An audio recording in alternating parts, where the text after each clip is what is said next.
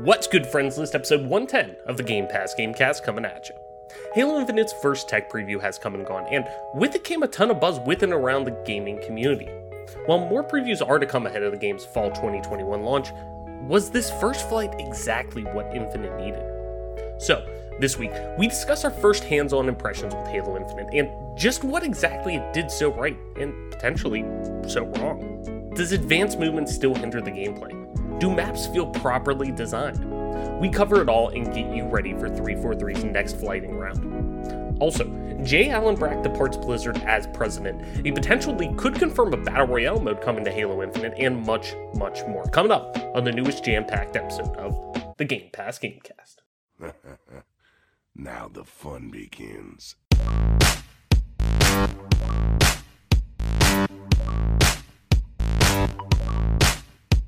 Richard. Stop! You violated the law.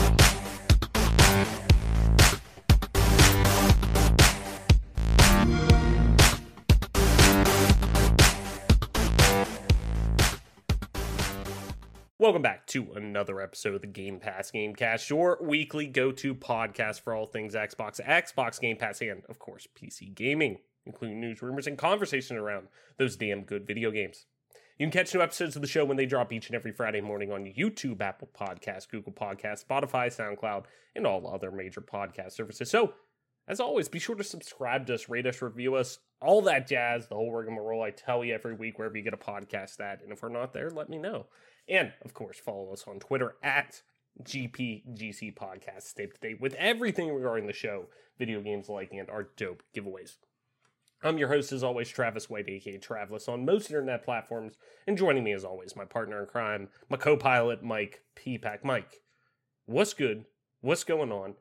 And we can officially say that tonight, as of recording, we are going to be playing Back 4 Blood. If I can spit it out, we are going to be playing Back 4 Blood. That ruined all the hype behind it, but fuck it. I'm just hyped in general. So tonight, we're going to be fucking playing Back 4 Blood. So that's one thing I know that you're going to be playing. So I don't need to ask you about that, but in general, what you been playing, my man? Yeah, we've been playing more Battlefield 1, enjoying that. Still playing some Valorant, a little bit of Halo, but other than that, just the normal thing. The biggest mix-up is continuing our trend of playing some Battlefield 1. I even dipped my toe in a little bit. I finally got in. Took me 45 minutes of waiting, but I finally got into some Splitgate beta. So I played it a long time ago, but I did get back into it a little bit. And yeah, that was recently that I just played it. Oh, yeah. And like, I've wanted to. It's so funny that like this is randomly like Splitgate has finally popped back up again, and I think it's because of the hype that's kind of been around Halo as well. Like I honestly think that's played into it a little bit, not completely by any means, but I think now, especially too, with so many people not getting into the beta that probably should have, like I think that kind of has helped it, especially with the past like 2 weeks kind of like buffer that we've seen too of a lot of people jumping back into that game or for the first time too, and obviously going on console crossplay, everything like that helps it. But it's crazy that it's a game that you and I played back in 2019, had a lot of positive things to say about it, but clearly was, hey, this is a game in beta, this is a game that is very early on, we're boots on the ground with this right now, and you could very well tell, hey, this game is being developed by a group of recent college graduates. And that's not in a bad way, that's not anything, but you could tell that this is a game that's being built for a specific community. Like it's being built for fans of Halo, for fans of who want a PC Halo experience, obviously before MCC came out fully, that is, it's and taking their own twist on it, adding Portal to, elements to it with the Portal gun and things like that. But it's so great to see that this game has now kind of blown up. And it's funny, like, I randomly was, like, looking through my, like, Steam library a couple weeks ago and saw, like, Splitgate pop up on there. And I've been a part of the Discord server since the game launched. And, like, still, see some stuff pop up on there and different things like that. Still get some notifications. And it was funny. Like, I passed and I was like, I wonder if people are still playing that. And then, like, a couple weeks later, I just hear it's, like, popping off again. I'm like, Well, that shows how much I fucking know. But I'm glad to see them get that like $10 million investment that they're going to be able to actually, now that they're pushing their launch back a little bit, to really put that money to use with servers and whatnot. Like, it's really good to see them kind of handle that. But I agree, like 45 minutes to 2 hours at times to just get in the game it's wild, to say the least. But hopefully they get that ironed out as they head into their full launch later this month. So excited about that. Of course, on my end, playing wise, I'm not going to talk about it now because I'm going to save it for the bulk of the show. If you're seeing the title of this episode, you obviously know we're going to talk about it, but played a ton of Halo Infinite. Finally, I could say that it is an actual game. It is real. It exists. It exists. I installed it on my computer. I'm leaving the Insider build, of course, installed on my computer as a reminder of me playing this game and that it is a real thing. But yes, it exists. I played a ton of it this past weekend, and I have a lot to say about it. I'm not going to wait to say that I fucking enjoyed it so much. Clearly, if I put 20 hours into it almost over a handful of days, like, I obviously enjoyed it a decent amount for the modes that were offered. Playing against bots for almost 20 hours, like, yeah, I would have to say that's enjoyable. Or if I'm putting that much time in it, I'm enjoying it to some degree. But I really enjoyed it. So, but I'll get into that, obviously. That's down the road. But yeah, like you said, Mike, been playing a lot of Battlefield 1, back in the kind of the saddle with you guys again. And it's fun, like, when we do get to play, operations and have a group of people jump into this game. I think that's when this game works best. I enjoy Team Deathmatch. I love that traditional, PC FPS experience that Battlefield is known for and has kind of like made its niche as when people think of that, before Call of Duty came on and before Call of Duty was the PC shooter, until it obviously went console side and blew up there.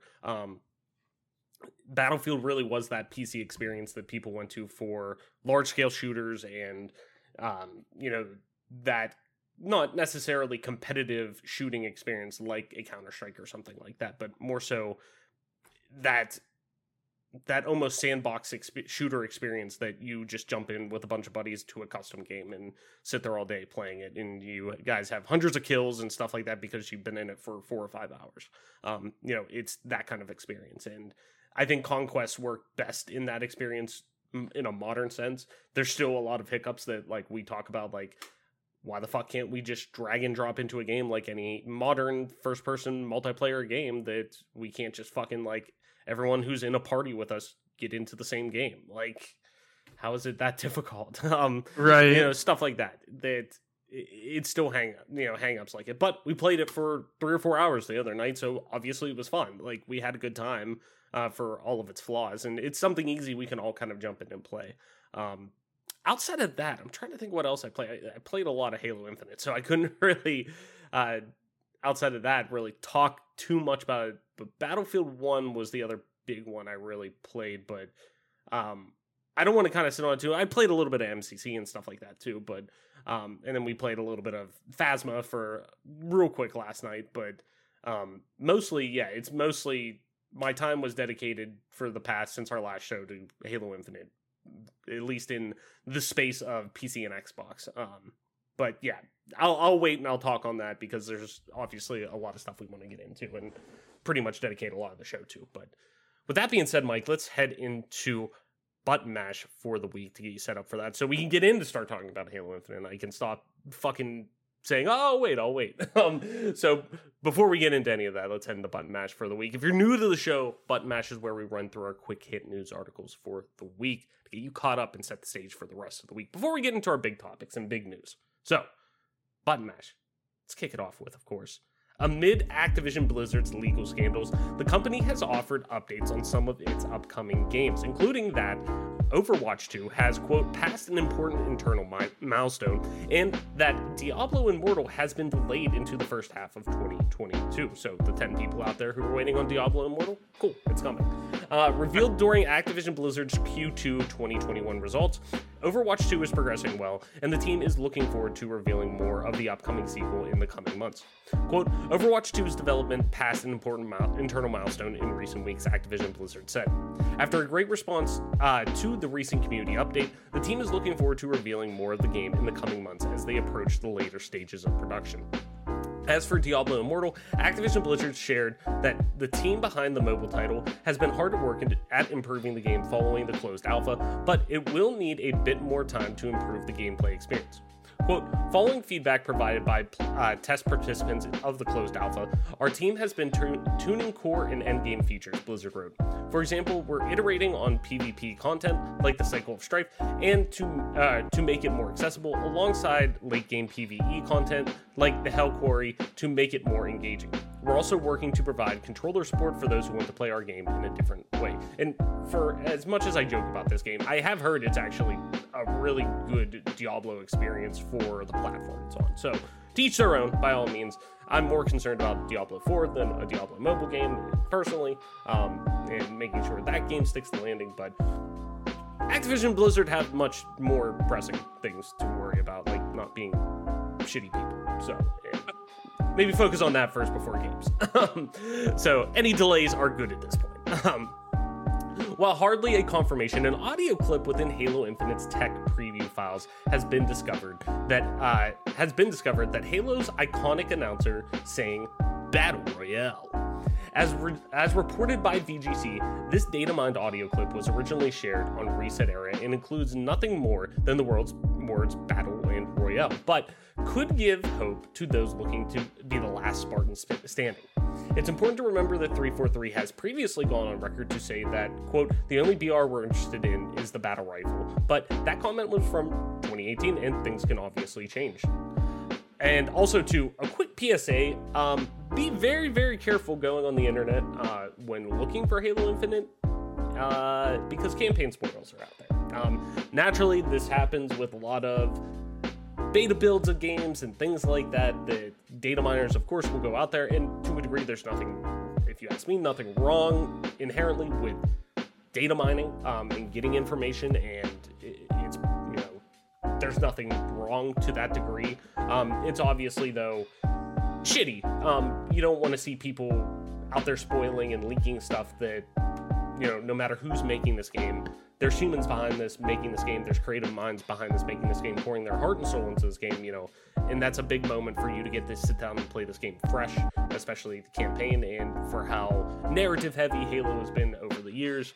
It's shitty to, you know, potentially, luckily, knock on wood, I haven't seen any of them. I've been sticking clear of them.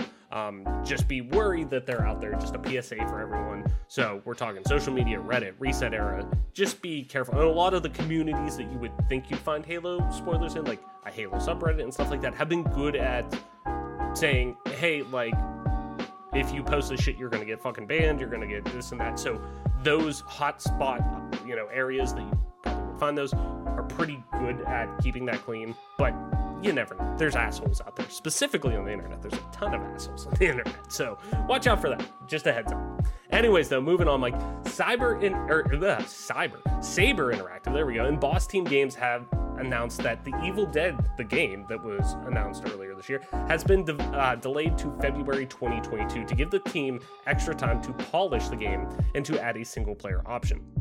The delay was confirmed on Twitter, with the team sharing the news alongside, reassuring fans that this will allow them to create, quote, the ultimate Evil Dead experience you've been waiting for. Quote, Evil Dead the game will be releasing in February 2022, the team wrote on Twitter. Hey, groovy gamers. We're targeting a new release date to give the team some extra time for polish and to ensure this is the ultimate Evil Dead experience you've been waiting for. The additional time is also allowing us to implement a single-player option that will let you enjoy the game when you are without your co-op compadres. Sales for Mass Effect Legendary Edition were, quote, well above EA's expectations. We're about to get into a ton of EA quarterly earnings tidbits that I thought were interesting. So buckle up for more EA stuff. The publisher stated Wednesday during its earnings call, like I said, with investors. Quote, the launch of Mass Effect Legendary Edition, the remaster of the first 3 Mass Effect games, reignited the passion of fans around the world, driving sales performance well above our expectations, said EA CEO Andrew Wilson. EA did not share exact sales numbers for Mass Effect's Legendary Edition, but it proved to be popular on Steam, reaching highest ever player counts for any Mass Effect or BioWare games. It reached an all-time peak of 59,817 players and was the second highest ever played count on Steam for an EA game, trailing only Apex Legends. EA CEO Andrew Wilson also told investors, quote, "You should think of Battlefield as a service, indicating the direction the popular first-person multiplayer shooter will take with the upcoming Battlefield 2042. I think this is our orientation, but more important, I think you should think of Battlefield as a service," Wilson said during the same Q1 financial year investors call on Wednesday. Notably, EA did not clarify whether or not the Battlefield franchise will release every other year like previous entries. The implication is that EA will continue to treat Battlefield like an ongoing ecosystem that sees regular updates. Wilson pointed to EA's continuing shift to live service-focused games for the future throughout the investors call, saying games like Battlefield 2042 will, quote, "reinvent what our epic scale games are." On top of that, more EA news. EA is continuing to move towards a larger live service based game strategy as full game sales dropped 19% compared to the previous year, according to the company's latest financial report out on Wednesday. EA reported revenue of $1.55 billion for Q1 fiscal year of 2022, up to 6.3% from last year. Net income for EA, however, dropped $204 million compared to $365 million the previous year. Despite the drop in in-game sales, EA's live service revenue is offset the loss up to 13%. EA attributes its growth to various live service aspects of most of its popular games, including FIFA Ultimate Team, Apex Legends mobile games, and other franchises. EA said that more than 31 million people have played FIFA 21 on console and PC since launch. Meanwhile, FIFA's Ultimate Team mode matches have grown 48% year over year. And it's also important to note, though, too, as they say this, even though there was a drop in 19% with full game sales and things like that, they did come out and say that, hey, we're still investing in investing in the Jedi Fallen Order franchise, which is really important to me because that game's fucking awesome. That was my game of the year a few years ago. If you haven't played it, go out and play it. It's on Game Pass. But yeah, keep that in mind that they are still investing in successful, let's put it that way, and popular single-player full game releases like that. So fret not, don't worry. We're still going to get to play a sequel to that one day eventually. A major Assassin's Creed character is reportedly coming to Assassin's Creed Valhalla in one of Ubisoft's future DLC expansions for the game. As reported by Eurogamer, news of the major character's supposed return was included in leaked quest data and dialogue lines unearthed by Assassin's Creed leaker Jonathan. In the past, Jonathan has reliably leaked details about the series, and he's a leaker because instead of an O in Jonathan, it's a 0. So he's obviously a leaker hacker dude. So he's lead. Yeah, hacker man. He is lead hacker man.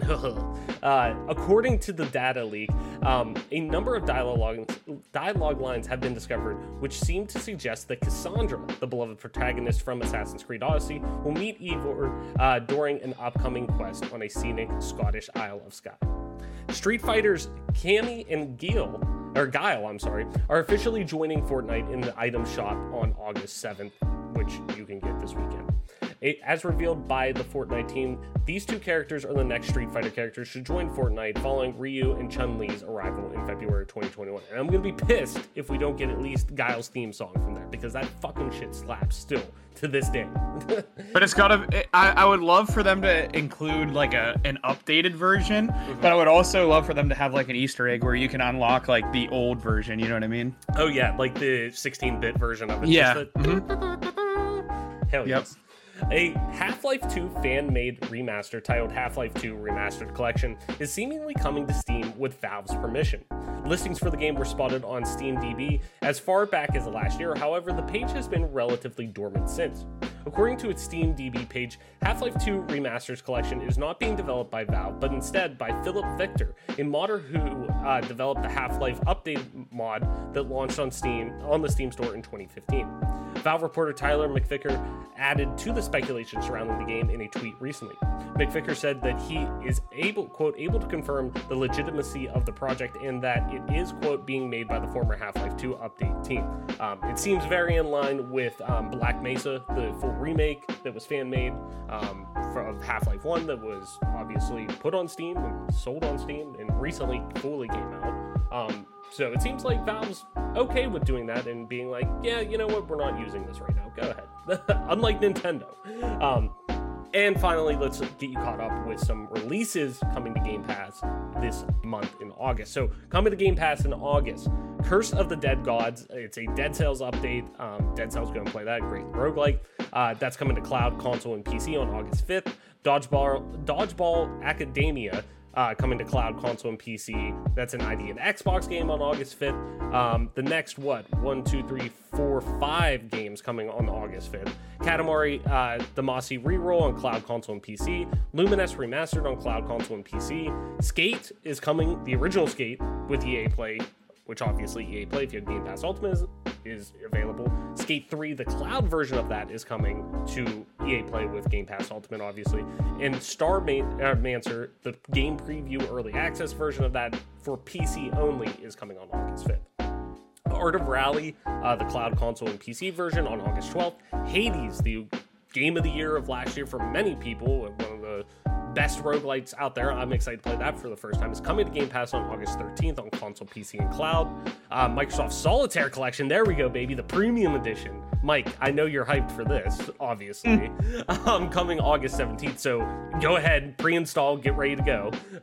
12 minutes, one of my most anticipated games this year, coming finally to console, PC, and cloud on August 19th. And of course, Psychonauts 2 from our fine friends over at Double Fine, coming to console, PC, and cloud on August 25th. And of course, leaving Game Pass, which sucks, leaving on August 8th, Grand Theft Auto 5 yet again for cloud and console, and leaving on the 15th, Ape Out on PC, Crossing Souls on PC, Darksiders Genesis on cloud, console, and PC, Don't Starve on cloud, console, and PC, Final Fantasy VII, the original version of that, on cloud and console and PC. I'm thinking cloud because of the main fucking character, and Train Sim World 2020 on cloud, console, and PC. And that's Button Mash. There was a fucking ton of stuff. So, Mike, as I normally say, after walking through all of that, anything you want to walk back before we head into our big topics for this week from Button Mash? I don't really have a whole heck of a lot to say about Button Mash per se. I think the biggest thing I have to say, I don't have anything to say about like specific topics on Button Mash. I think I will comment on the Mass Effect Legendary Edition doing so well. It's obvious that sometimes people want classic experience, they want a good experience, and this is proof that from time to time you can like go back to the bread and butter of game design, and at this point in time gamers are still going to play games that might not have the wackiest cool new movement techniques or thrusters or jetpacks or woo, I'm gonna fly around or I'm gonna build all this shit in like 3 seconds. Like sometimes people want to go back and it doesn't matter, and this is a nice thing to point to. You know, from a gaming standpoint, like looking at how bad the Ninja Gaiden collection got thrashed. You know what's so funny about that? Not to interrupt you, but I just pulled up Steam to see if the Mass Effect Legendary Edition was still on sale, because I'm like, I still haven't picked that up. And on one of the recommended things on there was the newest Ninja Gaiden Master Collection that they put out. And I saw on there that it popped up saying, I promise I'll let you get back on track after that, but it was under the curator recommendations. It was like Metascore 94 out of 100, user score 88 out of 100. I'm like, whoa. No. What the fuck's going on with this? Hold up. That's not true. Like, I know what this released as, you know. And looking on there, it seems like there's been a lot of like, they seemed like they've patched a lot of that now, from what it looks like. In the past, like, 2 weeks, there's a ton of really positive reviews, and it seems like they've kind of fixed that up. Didn't mean to derail you, but it was just so funny that you naturally brought that up as I was looking at the fucking store page. Yeah, no worries. It's like you look at this game, Mass Effect Legendary Edition, and we have Diablo 2 Resurrected coming out very soon, thank God. And you see these games that are classic experiences that are just doing really well. And it's promising to me because it's something that I can point to and say, as a gamer, look, like this is what can be done if you do something the right way. And I'm hoping other game studios look to this and say, look how good EA did with something so simple. We didn't have to add new features into a classic game like they did with Halo 2 Anniversary, which don't even get me started on. But like, don't put your grubby hands on something that was perfect to begin with. Like, just don't. The only thing you can do in that case is fuck things up. Look at Halo 2 Anniversary. Not that it was a bad game, but as far as comparing it to the classic experience, it's just not even close. Right. Just don't bother putting your grubby hands on it. Touch it up, do what you have to do, but we don't want new features on a classic game. If we want to remake, a remaster, whatever, like a remaster, that's what we want. But outside of that, there's a big difference between, hey, I want to play the classic version of this game in a much more, I don't want to say modern manner because then that gets into remake, but I want to be able to play this classic version of this game in a much more easier fashion in terms of the hardware I'm playing this on. Like, I want this to be more accessible in terms of like the hardware I'm playing on and the format I'm playing on, not necessarily the game itself, where there are games like, hey, I want, with Resident Evil, hey, we want a, full remake of Resident Evil 2.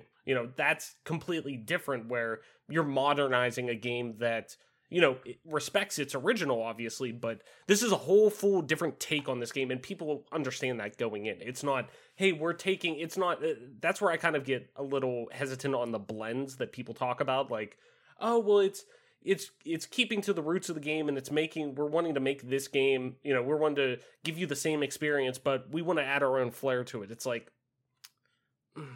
no, like, no, I just want to fucking play Metal Gear Solid 1. Like, no, like, not that they're doing that, but you get what I'm saying. Like, I want to be able to just fucking play a game from my past again, like you're saying, like Mass Effect. I just want to be able to play that in the way that it launched, because there's a reason why we keep clamoring for a remastered collection of that, not a remake collection of that. Like, there's a big difference, but I totally agree.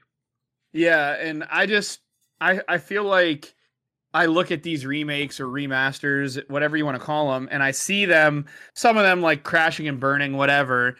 And it's just like, I don't understand what went wrong other than people wanting to put their own creative flair on it. And again, we've talked about, I've always brought this up pretty much for the entirety of the show. I'm not in game dev, so I don't know what that feels like. But if you're contracted to work on a game and your entire process or your entire reasoning for being on the game is to recapture or rekindle that classic feel, which, by the way, hats off to, unfortunately have to give them kudos. I know I already brought this up weeks, and this is actually months ago, because fuck Activision, but the Tony Hawk remaster, another perfect example of like what to do and what not to do. Like that's what you do. That's the type of game you make. And then the only other thing I really want to say about Button Mash is, like, let's just, as game developers, stop putting release dates on games. Just put question marks, because even if COVID wasn't a factor, which it is, even if COVID wasn't a factor, you motherfuckers can't get the games out on time right now. And we know, like, everyone knows, if you're in the gaming sphere, you know that companies are having a ton of problems getting games out on time. So just don't even bother giving me an estimation. Just keep it moving. I totally agree. Where, of course, like, it's such a double-edged sword, where it's,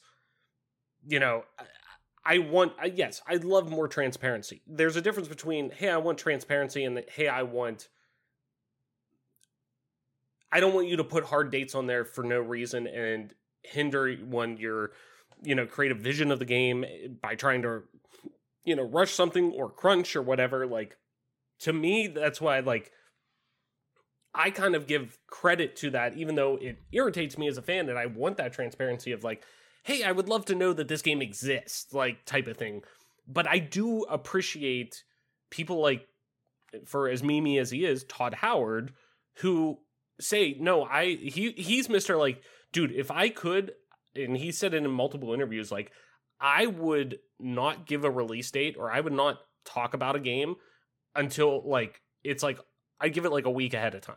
Like, and granted, obviously that's super hyperbolic. I would not want that. Like, but the fact of like, hey, he's like, I want to show you the best possible version of this game, as close to finished as possible, so you know what you're getting. Like, I don't want to blow smoke up your ass. Like, I want you to know the game you're getting, whether you like it or not. Like, I want to be straight up with you and be like, you know, hey, here's Fallout 4. This is what the actual game is. This is what you're going to be playing outside of us, you know, polishing it up. Boom, here it is showing you in June, and 5 months later, it's out. Like, that, like, yes, it's frustrating to wait that long to hear about this game, to be, you know, when we all know about it, already existing kind of thing, like, but at the same time, I gotta give him credit because he's keeping it 100 in that sense of, like, I want you, here is the game that you're going to be getting on day one, or at least as close to this experience as possible. Obviously, you know, E3 demos, they church up and whatnot a little bit, but like, to a degree, though, this is, for 90% of this is the mold that we want to give you. You know, we want to make sure you understand this is what you're getting, not, you know, for example, CD Projekt Red. Hey, here's a demo of this game that, you know, hey, it's coming out in a little bit less than a year. Get ready, man. And people are thinking, man, that's still, you know, about a year's time still from release. That's pretty good. They must be pretty confident in this game, yada, yada. It's been in development since, you know, 2012 or whatever it was, like, at least pre-production wise, like, okay, cool, you know, like, they got to be ready at this point, and, or they got to at least be getting towards it. That should be ample enough time to polish up the game and stuff, and when in all reality, it wasn't, and it's more like, okay, just don't put a date on it. Like, and I know it's hard because they're, you know, a publicly traded company, and now Bethesda is technically part of a publicly traded company, where before they weren't. They were still a private entity. They could do those things. Or at least, you know, Bethesda was, but like ZeniMax wasn't traded or anything. They had investors, but they weren't traded, like a publicly traded company. But even then, like, it's still a private company. You can keep that on the DL, where, you know, CD Projekt Red, they're publicly traded. Like, they have to answer to a ton of shareholders. Like, that's a problem. Like, to me, that is where, yeah, that's where I agree, where it's like, you're not keeping it 100. While you love to say, oh, we want to tell you, hey, we think it's coming out this time. Cool. Why don't you just keep updating me on the game and where it's at, and say, hey, don't worry, it's coming. Or, hey, even a year. Like, even then, I'm like, but at least a year saying, hey, we think it's going to be this year. Or, like, we think it's going to be it's 2021. Hey, we think it's going to be in 2022. Like, that's our time that we're aiming. We're not holding to that, but that's what it is. But even then, I'm like, just don't give a date. Just say, hey, we're working on it. We're getting closer. We promise we'll let you know when we're ready. Like, I'll take that. That's cool. Like, I'm good with that. I think so. Yeah, I think so many other people would be too. It's tough with, like, the fact that of being a publicly traded company. I get that you're kind of stuck in this point where, like, you have to put out projections because the investors need to see where you're at. The investors need to see what they are investing in. And all that does make, like, complete and total sense to me. Don't get me wrong. But at the end of the day, like, I just, you know, I get this feeling of, like, I don't want companies and I don't want these developers to go through crunch. Like, we've already had these conversations about how bad crunch really is for the game, for the culture, for everything. Mm-hmm. So, like, if I'm worried about culture, it's pretty shitty of me to be like, I want the games to come out on time, no excuses. And I feel like that's something that the industry used to do, is just get games out regardless of the toll it took on the human beings that were making them. Mm-hmm. And I feel like with all the bad press that crunch has been getting lately, thank God companies are starting to go away from that. But at the end of the day, like, if you are putting out these release dates and you're just disappointing people by delaying it, and at this point, everyone's just so used to hearing that the games that they can't wait to play are getting delayed, that, like, it doesn't even really affect a lot of people anymore. Like, I know myself, I won't believe that Halo isn't getting delayed until I have it in my hands and play it. Like, I still wholeheartedly believe in my heart that game's not coming out on time. Yeah, there's just no reason for me to believe it until I see it. And I know people are going to be like, well, there's no way they're going to delay it again. And it's just like, just until it's out honest. And you're playing it. Because like, let's be honest. Like I'm 100 and not to, I promise I'm not trying to interrupt you. Yeah, I'm right there with you. Trust me. I said last year, there is not a fucking chance in hell. I mean, I would have bet my entire life saving. I'm glad I didn't, because I would have fucking ate shit. And for once, I would have not been happy to eat crow on that. I would have said there was not a. I've said multiple times last year, there's not a fucking chance in hell they delay this game. You don't delay launch games like that. You just don't. I mean, that game is coming out specifically at the launch of this. Now, granted, I know we keep saying, hey, Xbox is a platform. They're not worried about how many systems they want to sell systems, obviously, but they want you playing their games, not necessarily, we're more worried about you playing our games, not how you play them. But they want to sell the system. It's a new launch type. Like, they wanted this game out there to push sales of this system, period. And that's why most launch games come out. Look at Breath of the Wild. It's the best-selling Zelda game of all time because the Switch started taking off, and hey, that's the game to play. That's the game to play. So many people went out and bought a Switch while Nintendo was not hot in the streets at that point. As somebody who was a diehard Nintendo guy, they were not hot in the fucking. It was not cool to own a Nintendo console at that point still. Like, but I went out and bought it. Like, I bought into the Switch not only because of Breath of the Wild. I like the tech and everything like that, but point being, I felt very comfortable doing that because I wanted to play Zelda. Like, I was going to do whatever. I wasn't going to buy a Wii U. I'm not going to go back. I'll go forward. I'll buy the new system to play Breath of the Wild. Like, that's why this game was going to come out. You don't delay launch games because they're set so much up around that. I'll pull my Series X box out of the closet right now.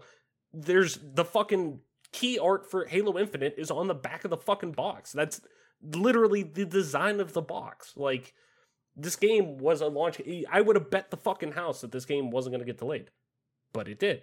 So I am with you. I find it much more likely that that game or any game outside of a launch window gets delayed now. Like, I much more see it getting delayed now, even though I think the game is in a really good playable state personally. But I can see it much getting delayed more now than it would have been last year if I would have been betting. Like, so I totally agree with you.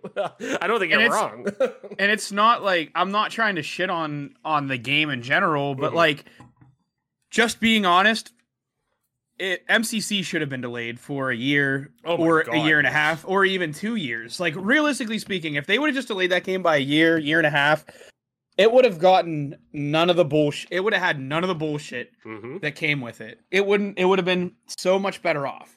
And again, it's just a testament to, like, game development is getting to the point where these games are becoming so lengthy to develop. And I don't know if it's a breakdown in the way that games are developed. If, let me just go out on a limb and say 343 and 343 is not the only company to do this, but they're the one that comes most to mind. Maybe independently contracting everyone isn't the answer. Maybe the only thing that happens when you independently contract people so you don't have to pay them benefits and don't have to treat them like human beings, you get shit results. Hey, I'm not speculating that that's the answer, or that the answer is to stop 1099ing employees and stop independently contracting. I'm just saying that the studios that seem to have a more cohesive team feeling seem to put out games that are better. That's just me sitting from the outside of someone who's not inside on the game development side, giving you my honest opinion. I mean, and this is all a way to bring it around. That's like, I just don't put dates on games, and let's start making it. Let's stop getting independent contractors to work on games. Let's start bringing back a team structure, because who's getting all the money from these games at the end of the day? Like, the games are making money. People say devs that aren't getting that money. Yeah, or people are on saying average they're not getting that money. People say that games on average lose money, which is the same with like movies and stuff like that. Well, who's getting the money then? We need to kind of. There's a lot of things that need to change in society in general, and who's getting the money is the biggest thing of what needs to be changing. People need to start taking. Instead of getting 250% profit on everything they make, maybe they should think about maybe only taking 150% profit and maybe investing that other 100% profit they lost into their employees, and maybe, just maybe, their product will be better and they'll sell better. They'll probably end up making more money as it is, but nobody wants to give up that profit margin. Right. And I totally agree with that, where it's all I know is if I don't have to worry about, hey, in 6 months, no matter what, I got to find a job because I'm on a contract, like, I'm going to work better knowing that I don't have to worry about that. Like, if I know that, hey, no matter what, I still have a job here at the end of the day, like, whether this is this game flops or what, like, I know I still have a job. Like, if this isn't a 90 plus on Metacritic or not, like, that kind of thing. Like, I totally agree with you. And like, and the sad part is, and I promise we'll switch into the actual meat of the show here in a second, but like, the problem with MCC was it was always built and designed to be a promotional item for Halo 5. And the shitty part about that was not that people didn't want Halo 5, because leading up to that, we didn't know what Halo 5 would be. Before we even, or before we played the game, it was, everything we saw with the campaign sound like the promotional material sounded really good. Like, there were a lot of positives that people had with Halo 5 heading into it in general. I mean, a lot of people like you and myself wanted, hey, we'd rather stick to more traditional Halo, but you know what? I'm open to this. That's, a lot of first-person shooters are moving into advanced movement and things like that now. That's just modern game mechanics. Okay, cool, whatever. But at the same time, hey, we want this more classic experience. And we got that. And we finally got that, saying like, hey, here's your platform to just play this on. But it was always designed to be, hey, it wasn't necessarily designed to be that, hey, here's that platform, hey, here's that one-stop shop for Halo. Here's to make sure that we're, archiving this game and bringing this style of game forward to the future.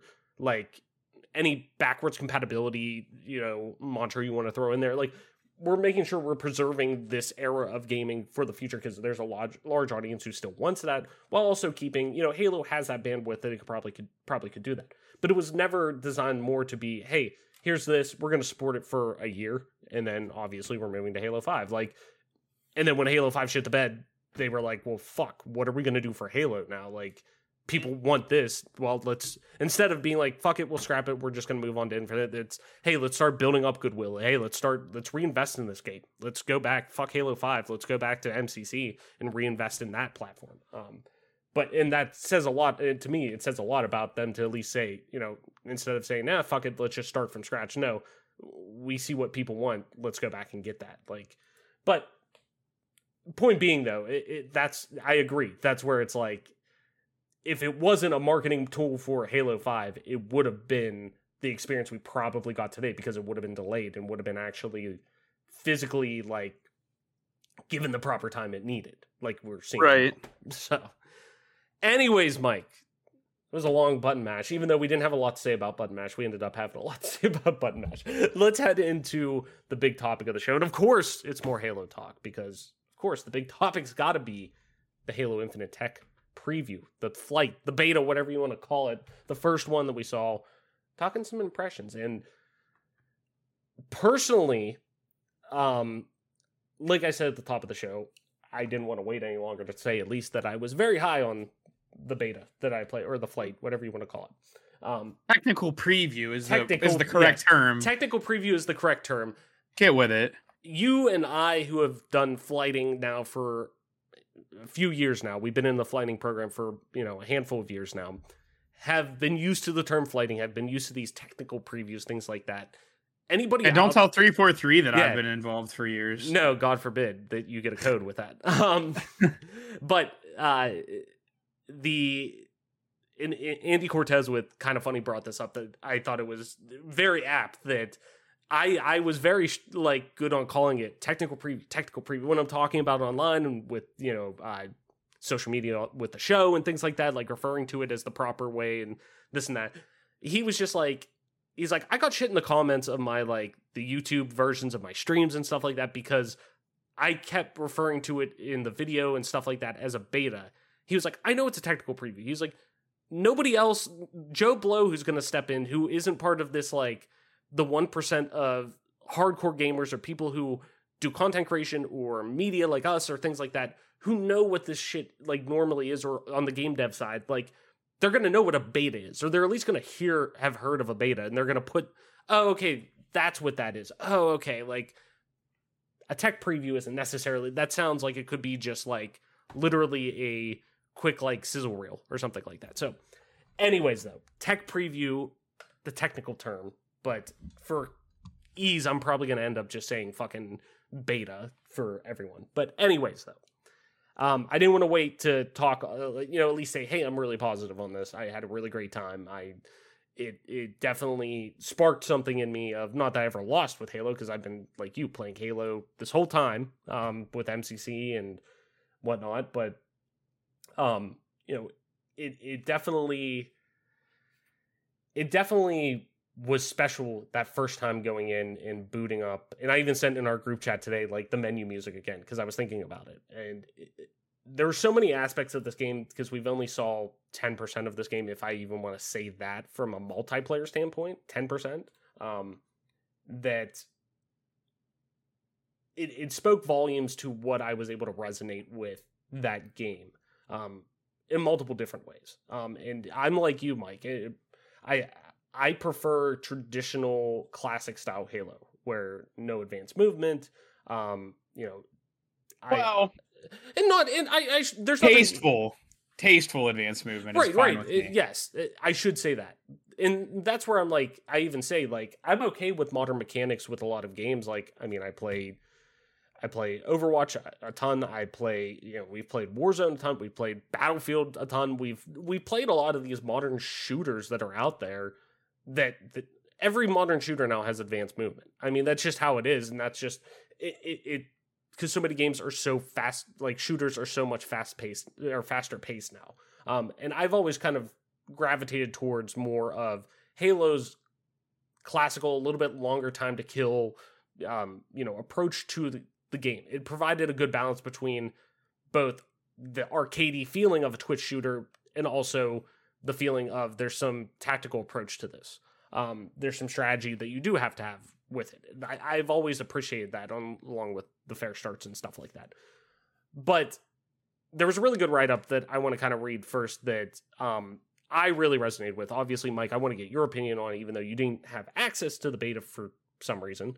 That I want to get your opinion on, because I know you definitely kept up with it and watched, streams and, took in as much of it as you can as a Halo fan and just somebody who's planning on playing this game and has invested so many hours and years now into, and I'm saying years and hours played probably of this franchise. But that, you want to keep up with it and, know what's going on with the future of this franchise. But I want to get your opinion on a lot of this, but at least on my side, and what I think a lot of people were positive on, article from Peter Steptic over on Game Rant, more so on this being what this game needed, I think, and not necessarily, hey, positive, negative, whatever. More so, I think this flight need to hit in the way it did for Halo in general. I think this is it. No matter how this game does, it needed this first step, I think, in the positive response to it. So I think the article does that really well. And I want to kind of set the stage of our conversation, at least with it. So let me jump into this. As always, link in the description. Go over there, give Peter a click. The guys and girls over at Game Rant do a really good job. So as always, go over there and check them out. But let's dig into it.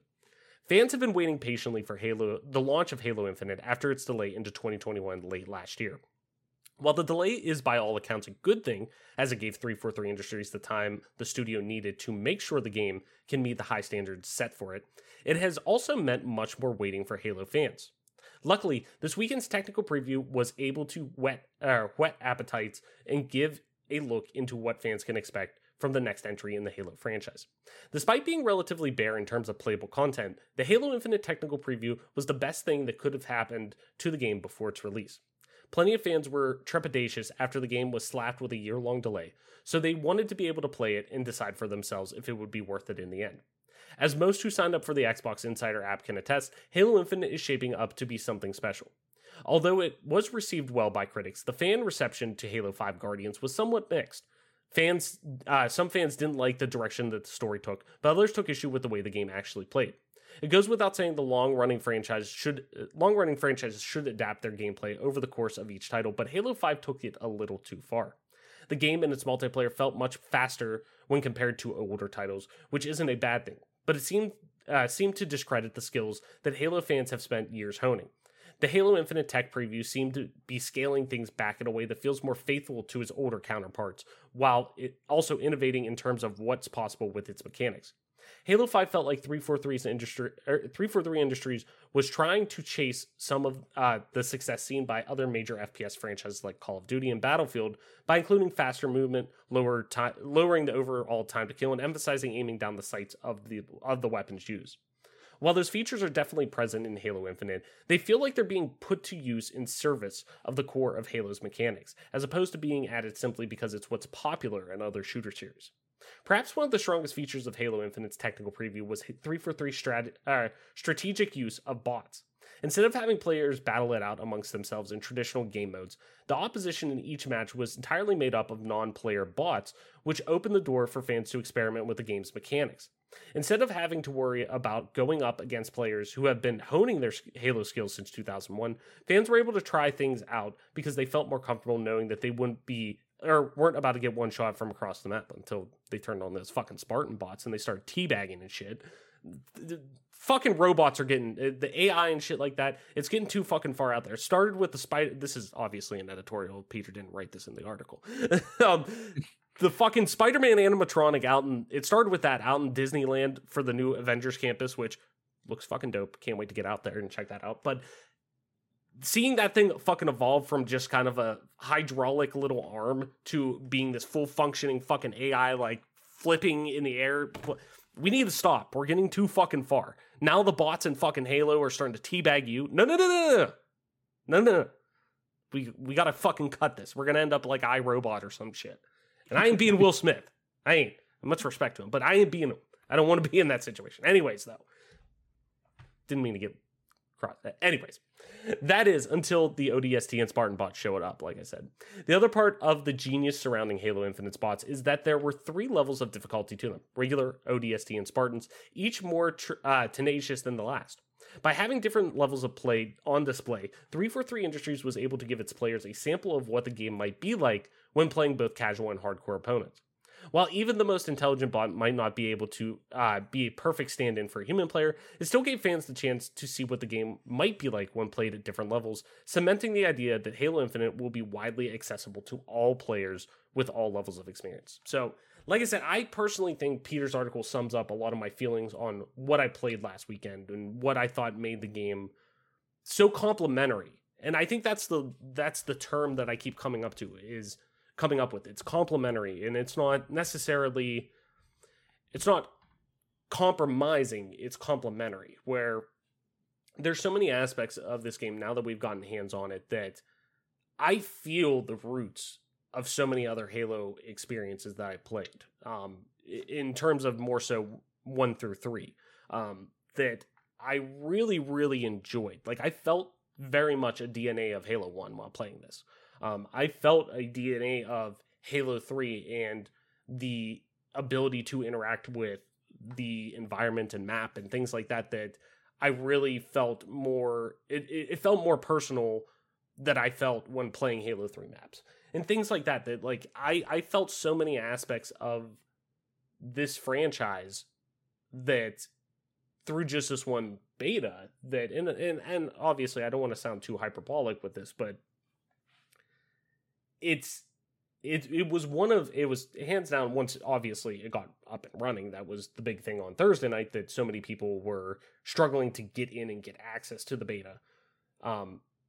But it might have felt the most natural I've felt Halo play since Halo 3. And I think that, or at least in terms of, I think it's the first Halo game, hands down, that I played that has truly felt, hey, this feels both designed for controller and mouse and keyboard. Not, hey, we're adding mouse and keyboard support. Hey, we're bringing MCC to PC. Like, this is obviously being developed, hand in hand with, the Xbox version and the PC version both being developed at the same time, but this truly felt like a both PC experience and console, like controller experience. Like I felt very much so going back and forth, playing both mouse and keyboard and controller during my time. It felt very interchangeable. It felt very natural, where if I'm playing MCC, yeah, I'm going to probably go, if we're playing, on Halo 3, we're playing, snipers or something like that, a sniper playlist. Like, yeah, I'm probably going to stick with mouse and keyboard just because, to me, using a ranged weapon on mouse and keyboard is 10 times easier. But anything else, I'm plugging a controller and I'm playing on that. But there's a disconnect there. Like, I'm feeling that, like, no, this isn't the way this was meant to be played, where this does. This feels very natural. And it's not that I'm feeling there's a compromise to that. It's complementary, where I'm finally feeling that Halo experience across there. I'm finally feeling the traditional Halo feel that I've been wanting to feel with somebody who loves playing mouse and keyboard on shooters. I'm finally feeling the same way when I do pick up a controller and play Halo on a mouse and keyboard. It felt natural. It felt comfortable. It felt much more like, hey, I'm going to reach for my mouse and keyboard now instead of my controller the first time I picked this game up.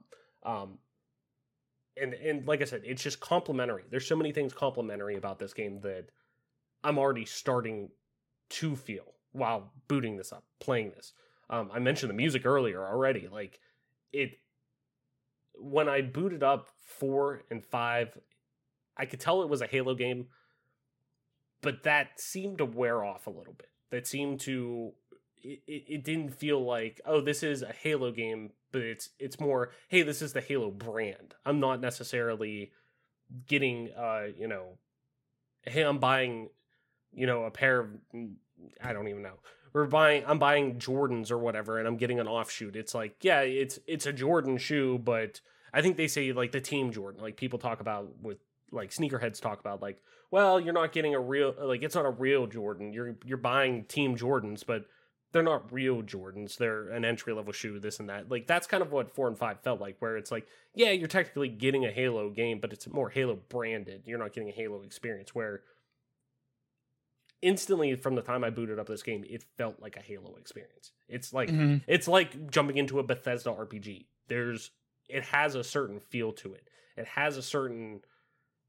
Nothing else has touched that since, and there's good reason, because it's incredibly well designed. And I think this is the first time where I finally can turn to 343 and say, yes, this is the feel I've been looking for. This is what I've been expecting, seeing so many people transition, from when Bungie, finally left Microsoft and they moved on from their deal with Microsoft after Halo Reach to then go and do Destiny. But so many people started up 343 Industries in 2000, when they started that up in 2007, like, so many people who transitioned to that team who were from the initial Bungie crew, like, I could feel that DNA in there finally. And I think it's because they're finally getting to not only make the Halo game they want, but actually not I don't want to say chase clout or anything like that, because that sounds fucking weird, but like, more so, they're not chasing trends. They're not worried about... It seems like they're finally just making a Halo game. Not, hey, we got to make a modern first-person shooter. Like,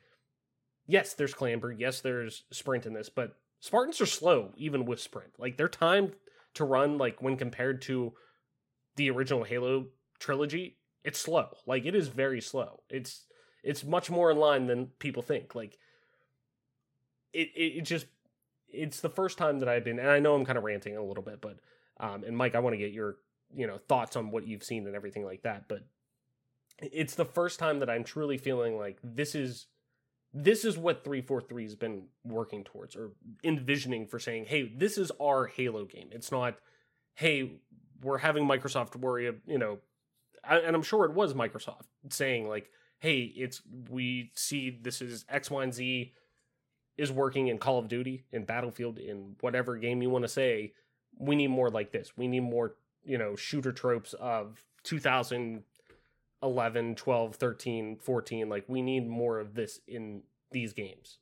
It's like, well, okay, that doesn't always make sense. And, but at the same time, they signed the checks. So we got to have that. And if Big Boss is thinking that, we got to kind of do it. Like, we don't really have too much of a choice. And But this is the first time where I think now that we're seeing guys like Phil Spencer, Matt Booty, who, you know, have been so integral to the Xbox ecosystem for so long, who have seen, hey, no, we need to get back to the root of what we are, and that's we are a video game hardware manufacturer and a group that supports video game software as well from the first party standpoint. We're about video games. We're not about anything else. We're about video games, and who power those video games at the end of the day are our players. And our players want this, and all they're worried about is having good games. And they know they're going to get the best games whenever it's, hey, the developers are getting to do what they want. They're giving them the power to make the games and the creative freedom.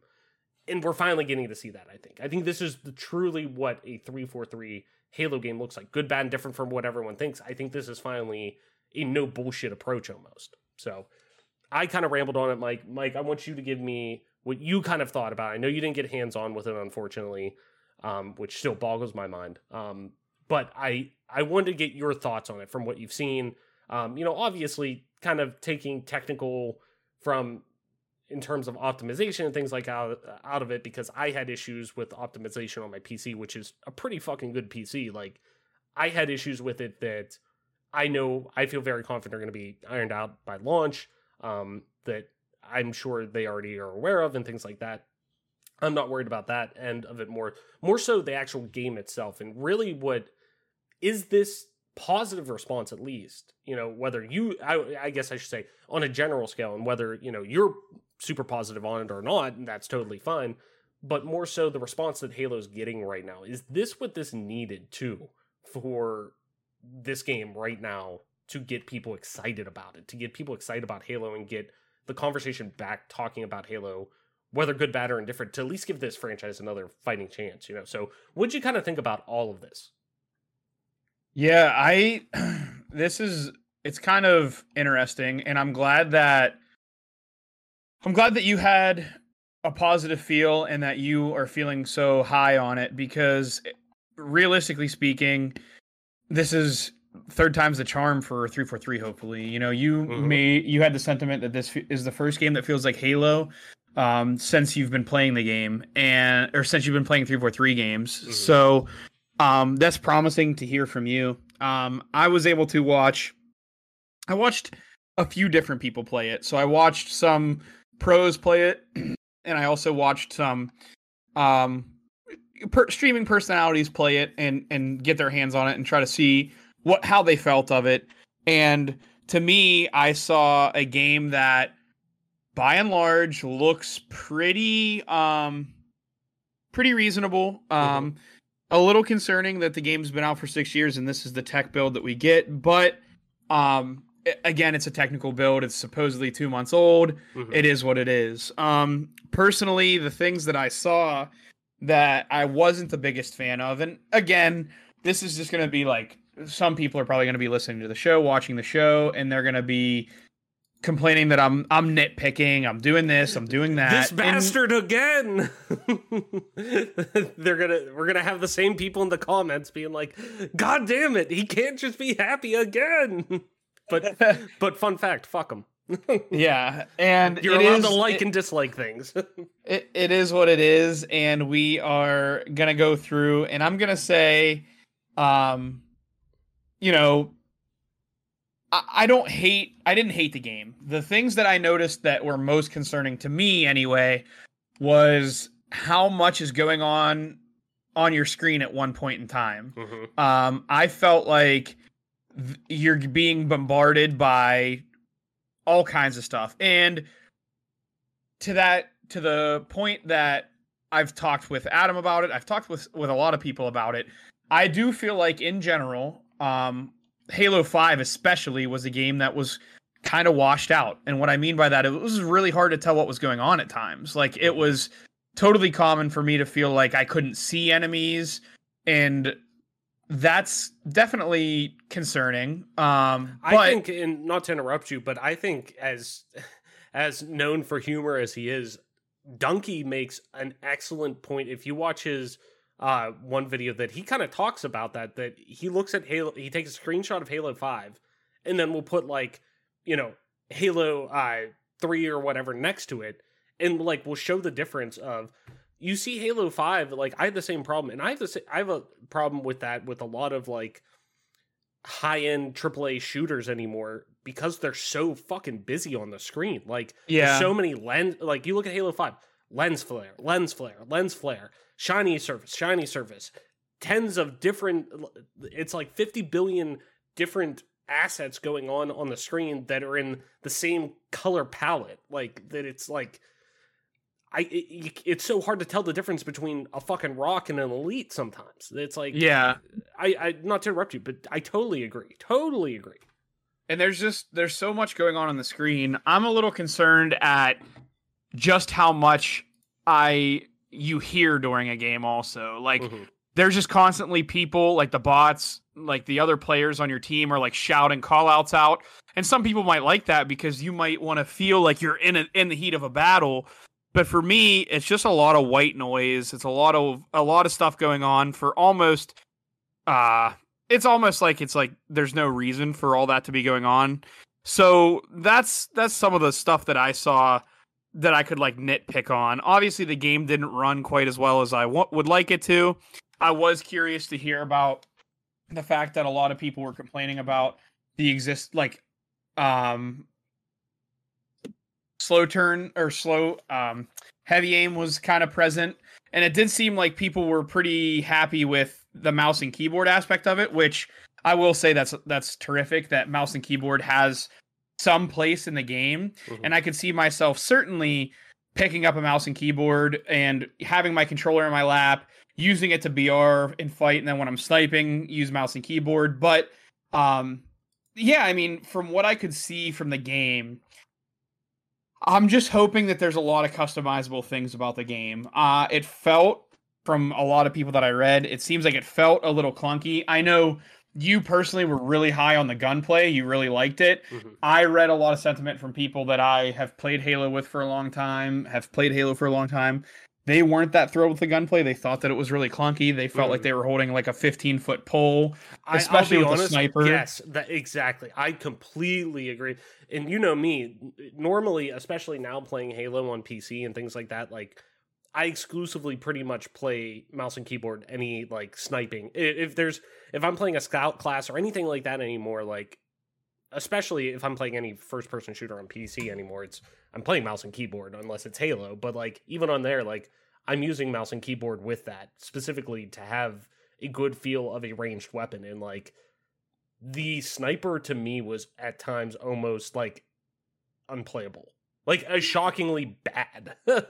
And that's obviously not what you want. And the people that I read, or the people that I talked to about it, there's like super elite, like they're some of the best snipers in Halo 3 and competitive, and they have been for a while. So, and Halo 3 didn't have like the smoothest sniper compared to like Halo 2 was almost OP. Halo 1 meta, for those of you that aren't aware, one of the biggest things about Halo 1... what you mean is aren't old like us. Yeah, and the Halo 1 sniper, a lot of people, including like, I remember Walshy talking about it, when the Ogre Twins showed up to a Halo 1 tournament, like the first time they showed up, like people just didn't really snipe. Like they sniped, but it wasn't as useful as people thought. But the Ogres talked about the lands that they would have at their house. And evidently they were like, at these lands, they would just play chill out and they would just play snipers only, basically. And they just got so good with the sniper. And when the Ogre Twins showed up to a tournament one time when they weren't on Walshy's team, the Ogres just changed the meta of playing competitive Halo because they could snipe. And no one else in the scene really bothered with the sniper at that point in time. So things change, things happen, we get that. But for it to be like the worst sniper of all time is pretty bad, considering I will say there are games that the sniper was too easy. Halo 2 feels like one of them. The only thing that really saved Halo 2, and some of you might not remember this, but I remember it because I've played Halo 2 competitively recently, is actually there was no bleed through. And what I mean by bleed through is, in Halo 3, if you shoot someone 3 times with a battle rifle and then hit them with a sniper bullet in the chest, there's bleed through on the shield and you'll get the kill. In Halo 2, that didn't exist. So if someone was like, if you call out one shot in Halo 2 and someone snipes them, if they have a little sliver of shield left, you will only make them one shot. So that's a big deal in Halo 2, is like not calling out incorrect one shots, especially if they have shields, right? So there's all kinds of things, and this is like a nitty-gritty thing that from a competitive standpoint a lot of people aren't going to care about, but for me personally it's just like there are a lot of causes for concern, but I'm trying to be optimistic by saying it's a two-month-old build. That's the only thing that like I'm clinging to as far as hope going forward. It's not that it's a hopeless game, and from a casual standpoint it looks really interesting and fun.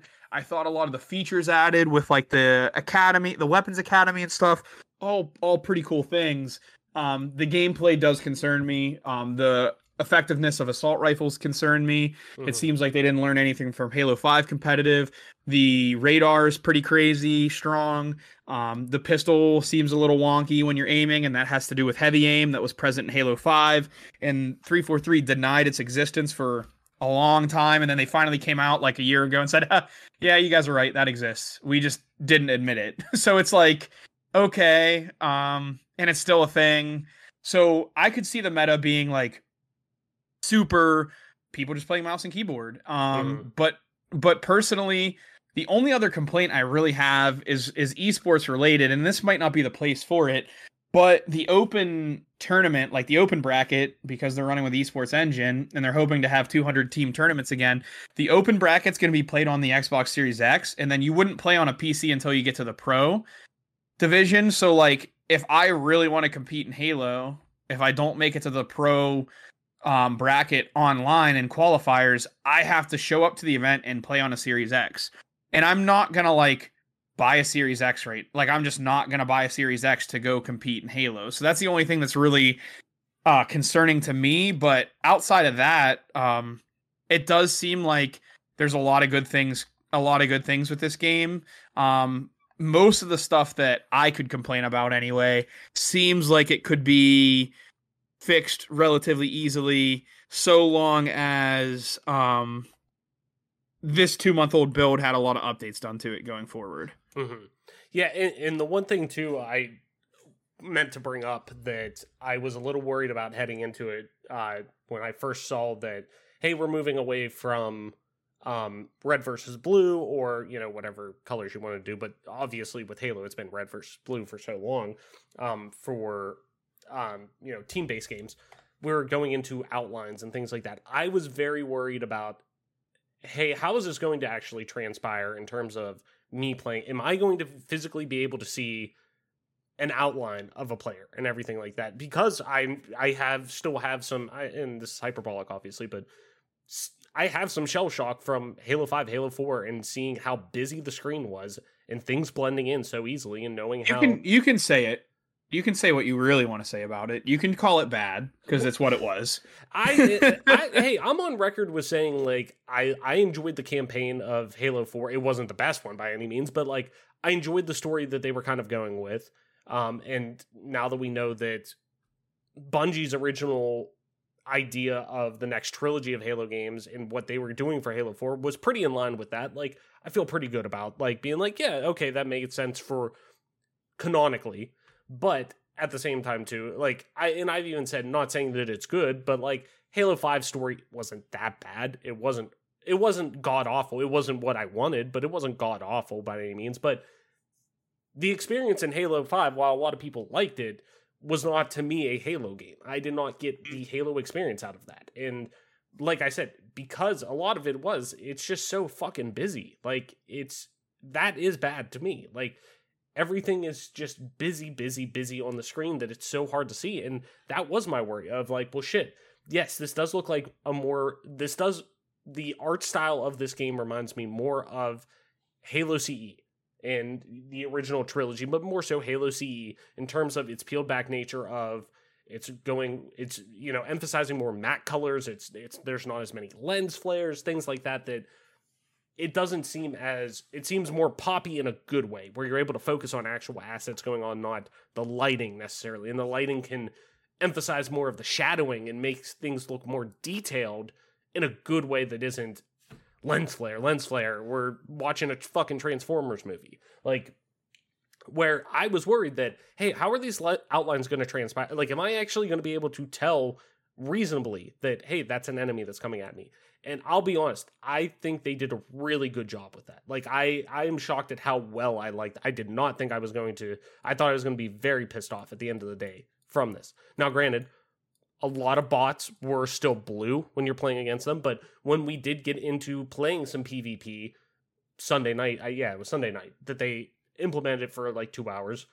It worked well. It worked good. I was able to tell, like, hey, that's an enemy. Hey, that's, you know, you were able to, as somebody who, you know, was playing to win, playing competitively in that sense, like, I want to be able to, I'm trying to, you know, play to the best of my ability. And that truly felt like I was able to, because the game wasn't limiting me in that sense. My own skill was limiting me, which isn't very much, but like, you get what I'm saying. Like, that wasn't a holdback. And that was probably one of my biggest fears going into playing a game that is, I'm playing this because it's a PvP experience. Like, overall, like, I want to be able to see my enemies. And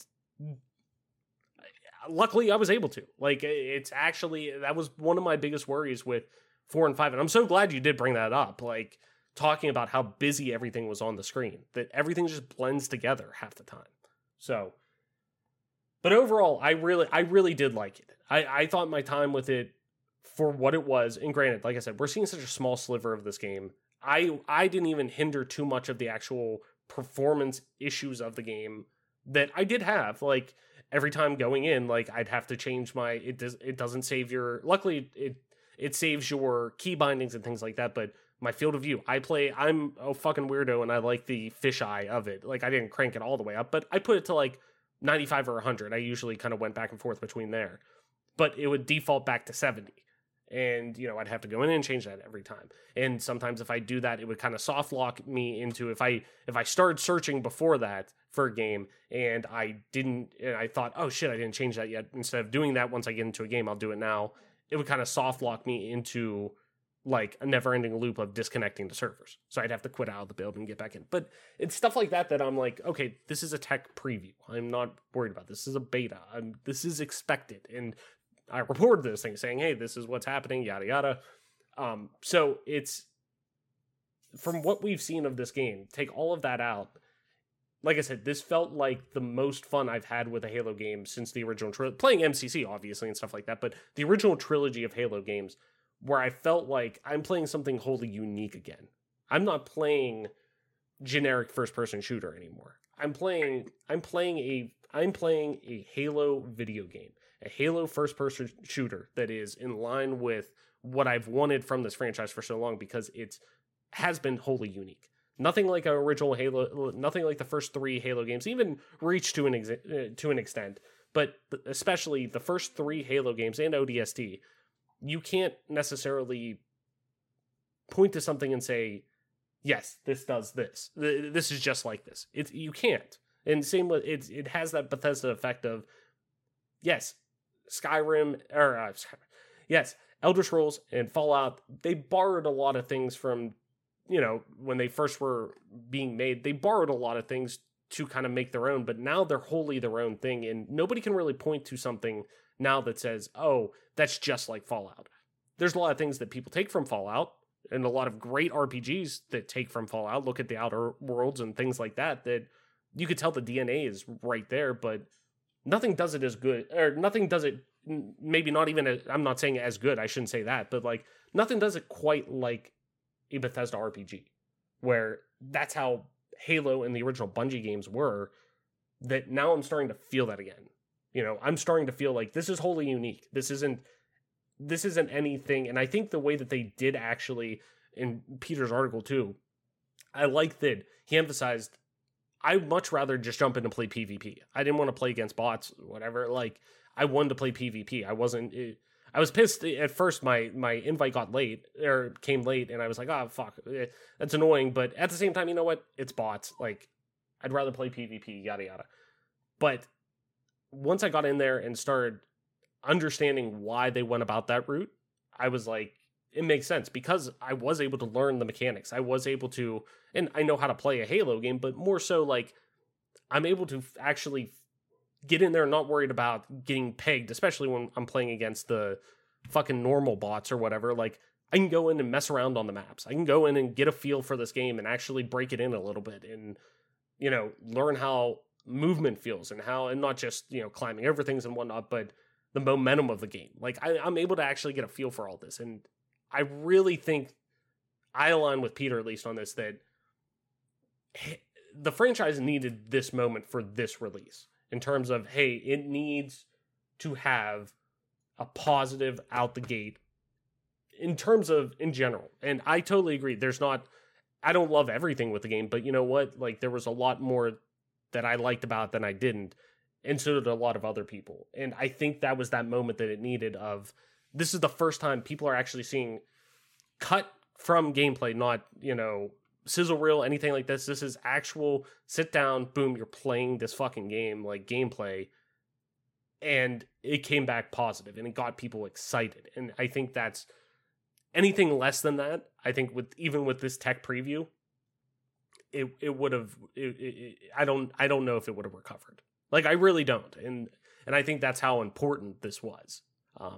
And yeah, maybe that is a little overinflated saying that, but I stand by that because we both have seen where Halo's been for the past fucking decade at this point.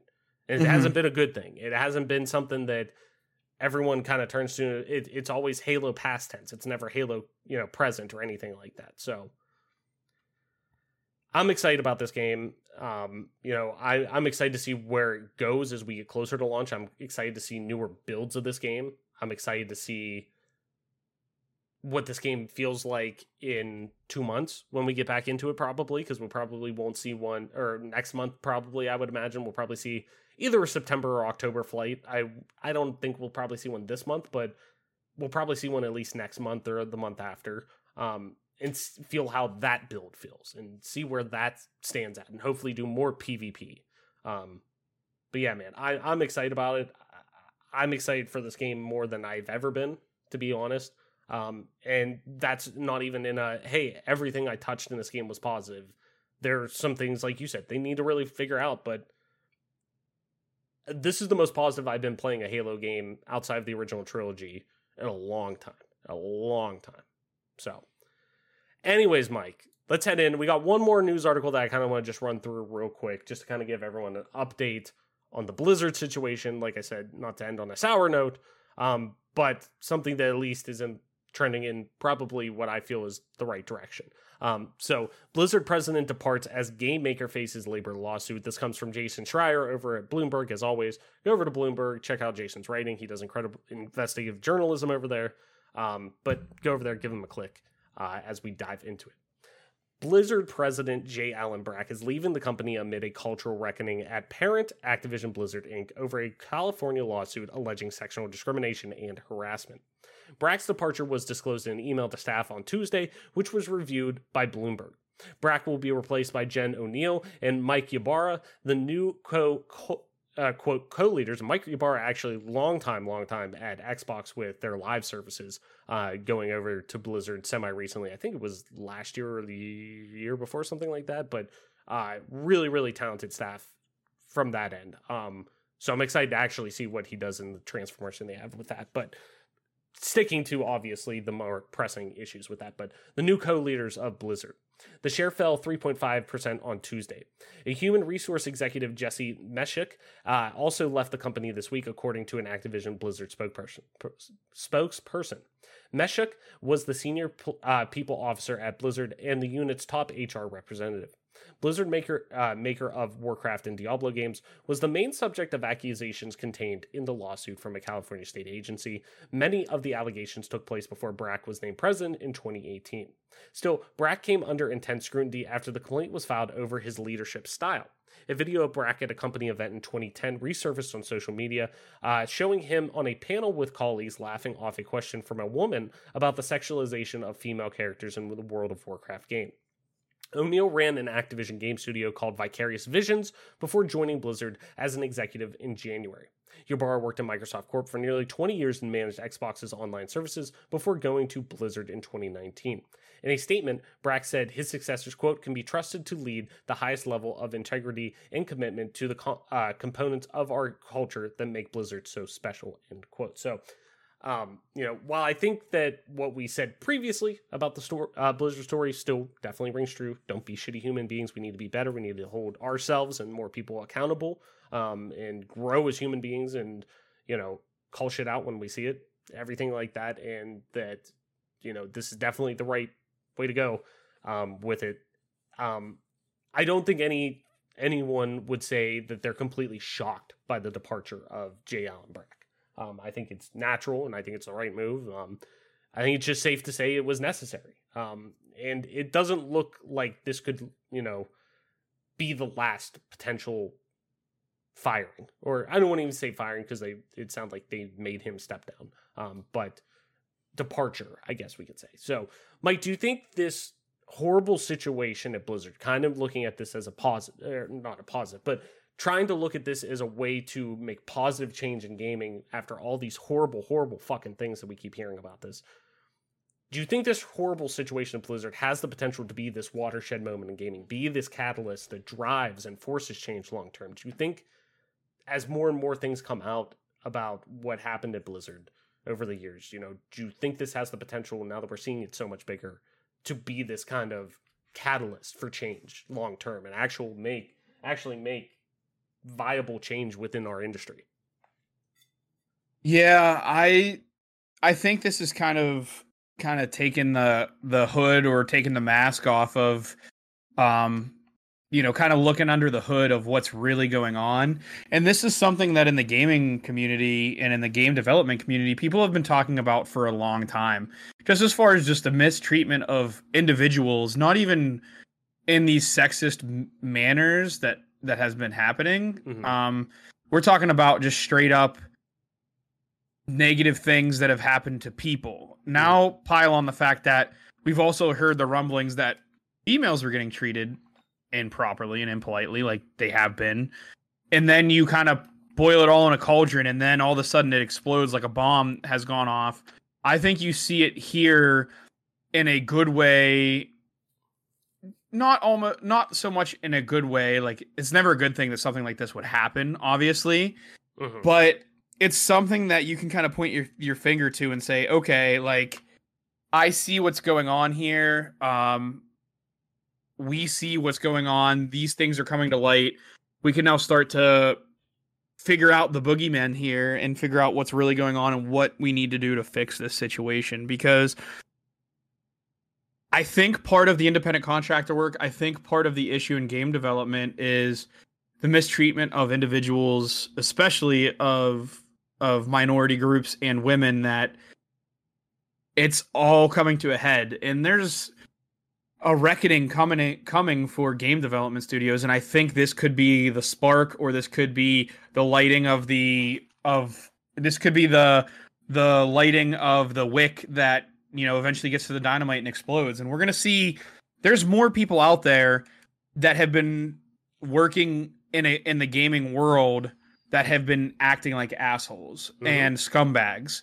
And this isn't like, they're not the only studio that is behaving this way, and they're not gonna be. And there's other studios out there that have behaved like this and will behave like this. Mm-hmm. And at the end of the day, I'm just hoping that at the end of the day, this entire shitstorm that's come out about Activision will point other dev studios into the way of, like, there's no studio that can be big enough that can overcome this type of behavior. Mm-hmm. And Blizzard's not going to go out of business, and Activision's not going to go out of business over there. But there's a lot of studio executives and higher ups that are going to be on notice because of this. Mm-hmm. And I'm just hoping, from a gaming standpoint, that some of these old heads that are obviously scumbags, getting them the fuck out of here might breed some new life in here, and we might get new Call of Duties out there that might be original instead of just recycling everything and all that kind of stuff. I think getting new, fresher faces in these higher up positions that are collecting way too much in wages, hopefully will, breed some positivity. No, definitely. And you made I mean, even today we're hearing about, or well, it broke last night, but Fulbright, the studio that was behind Gone Home, a game that I always talk about, Tacoma, and then Open Roads coming out, the co-founder from there stepped down as creative director from Open Roads, the game that's coming out, their next game that's coming out soon, because of the same thing. And like you said, it's a domino effect. I mean, it's going to be, it's very similar to, what we saw last year, during the Black Lives Matter movement, that more and more stuff, it's a domino effect that we're finally going to, people are becoming more and more willing and feeling strength to be able to come forward and talk about these things that are going on and, all the shitty things. Granted, all it takes is,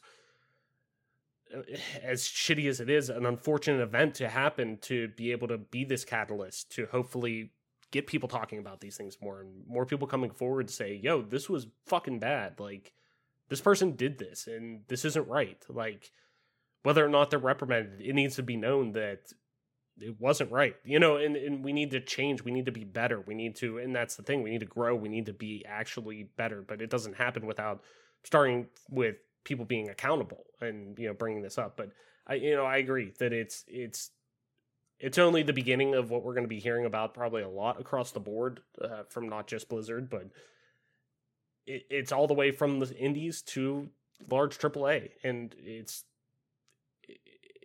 sad. It's heartbreaking. It's one of those things that just breaks you, kind of. It's like games are such a creative aspect and interesting way to tell stories, and they bring people so much joy. That same with movies and things like that like, it's art. It's supposed to bring you, it's supposed to provide you with something emotionally, and in most people it's pleasure, especially video games. You're playing it and you're getting pleasure from playing these, and something that's just so disgusting that comes out of it, like it's just hard to fathom. But our world's a fucked up place, to say the least. And this industry that we love is even more. But we need to definitely be better people, and hopefully, as bad as this situation is, hopefully it's like skeletons are starting to be found in the closet, and the further you dig, the more you're gonna find.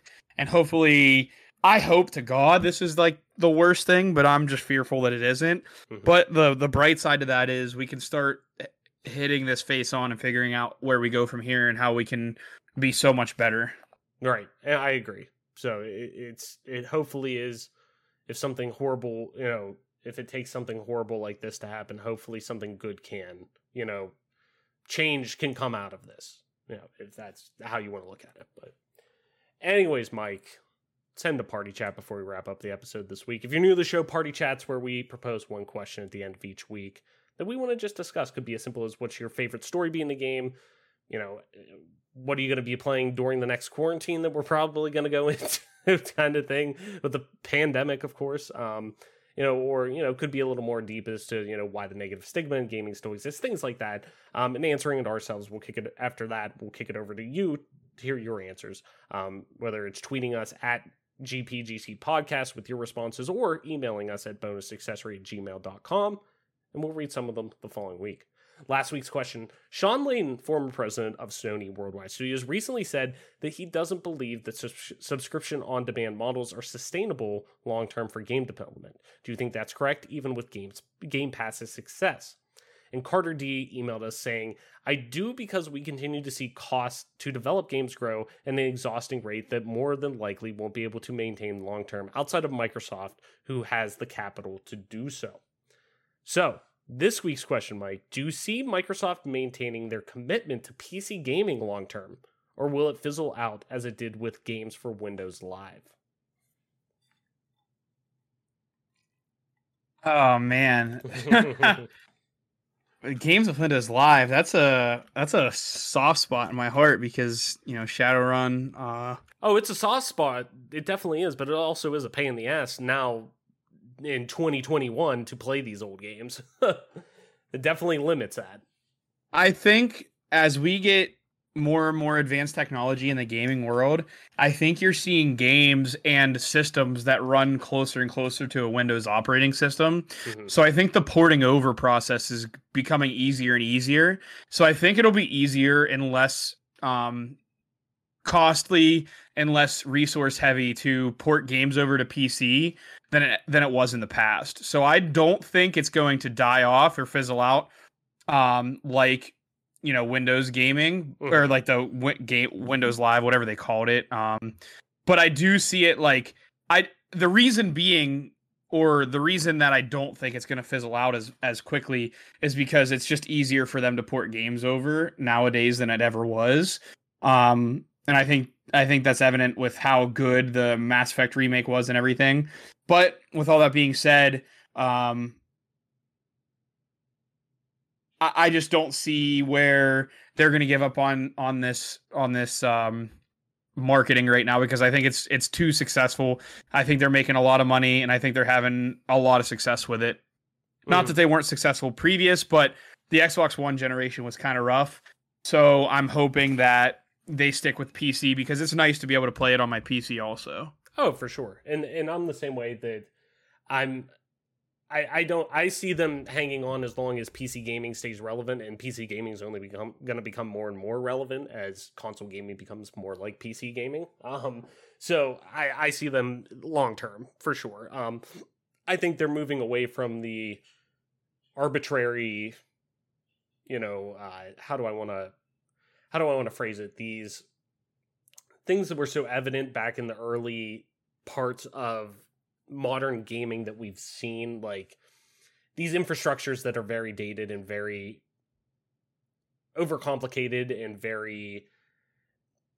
it's almost like design aspects too, like the PS3 with its cell processor that's limited so many archiving and restoration and long-term keeping of games on that platform, that it's so hard to take anywhere. Like Metal Gear Solid 4 is stuck on that platform. You can't take it anywhere else because of its cell processor.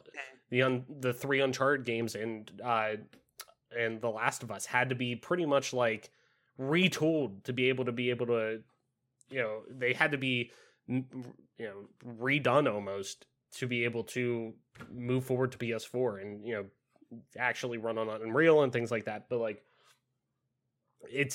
I think as we move forward and we see more unanimous support across all platforms, PC gaming has now just become, like there are DRMs that come with Steam and things like that, and Microsoft is no different with the Windows Store and the Xbox app, especially with Game Pass. But at the same time too, that is much more a subscription service is easier to maintain with that. And okay, cool, I don't have the subscription, I can't play the game anymore, I don't have the license to it, where Games with Windows Live is just a pain in the ass to get around now to play anything, because it's so innately tied to just like running the game. And once the game is that the game was built around that, you can't run it anymore.